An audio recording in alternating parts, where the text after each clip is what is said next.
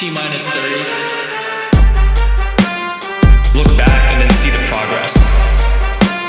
Career's a bad word for me. I've been picking winners out of the gate.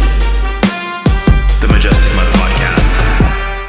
Oh, well, this is fun. Haven't been solo on this mic in a little while, but I'm happy to be back. What is up, you beautiful mutts? On this week's episode of The Majestic Mutt, we have, drum roll please, a new addition to the show.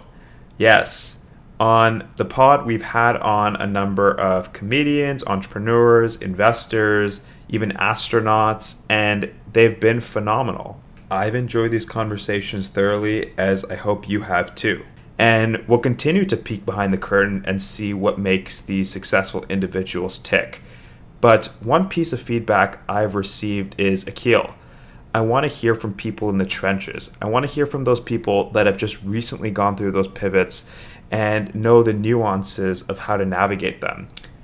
It's sometimes difficult to retroactively reflect on one's career and look back, say, 20, 30 years and remember the nuances of the pivots. Even though it provides great big picture perspective, having someone who has recently gone through a pivot can speak to these specifics.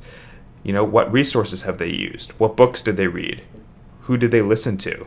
All those things I think are crucially important in helping inform someone's decision when making a pivot. So that being said, we are bringing a brand new segment to the show, and it's called Mutts in the Making.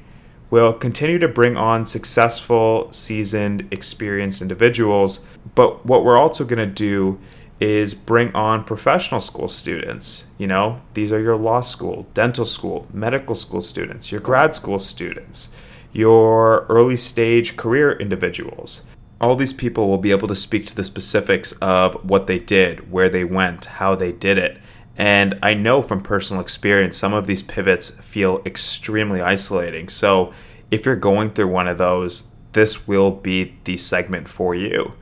What it'll also be is it will be a guide to help people who are wanting to go through these pivots, wanting to make these transitions, and execute them successfully.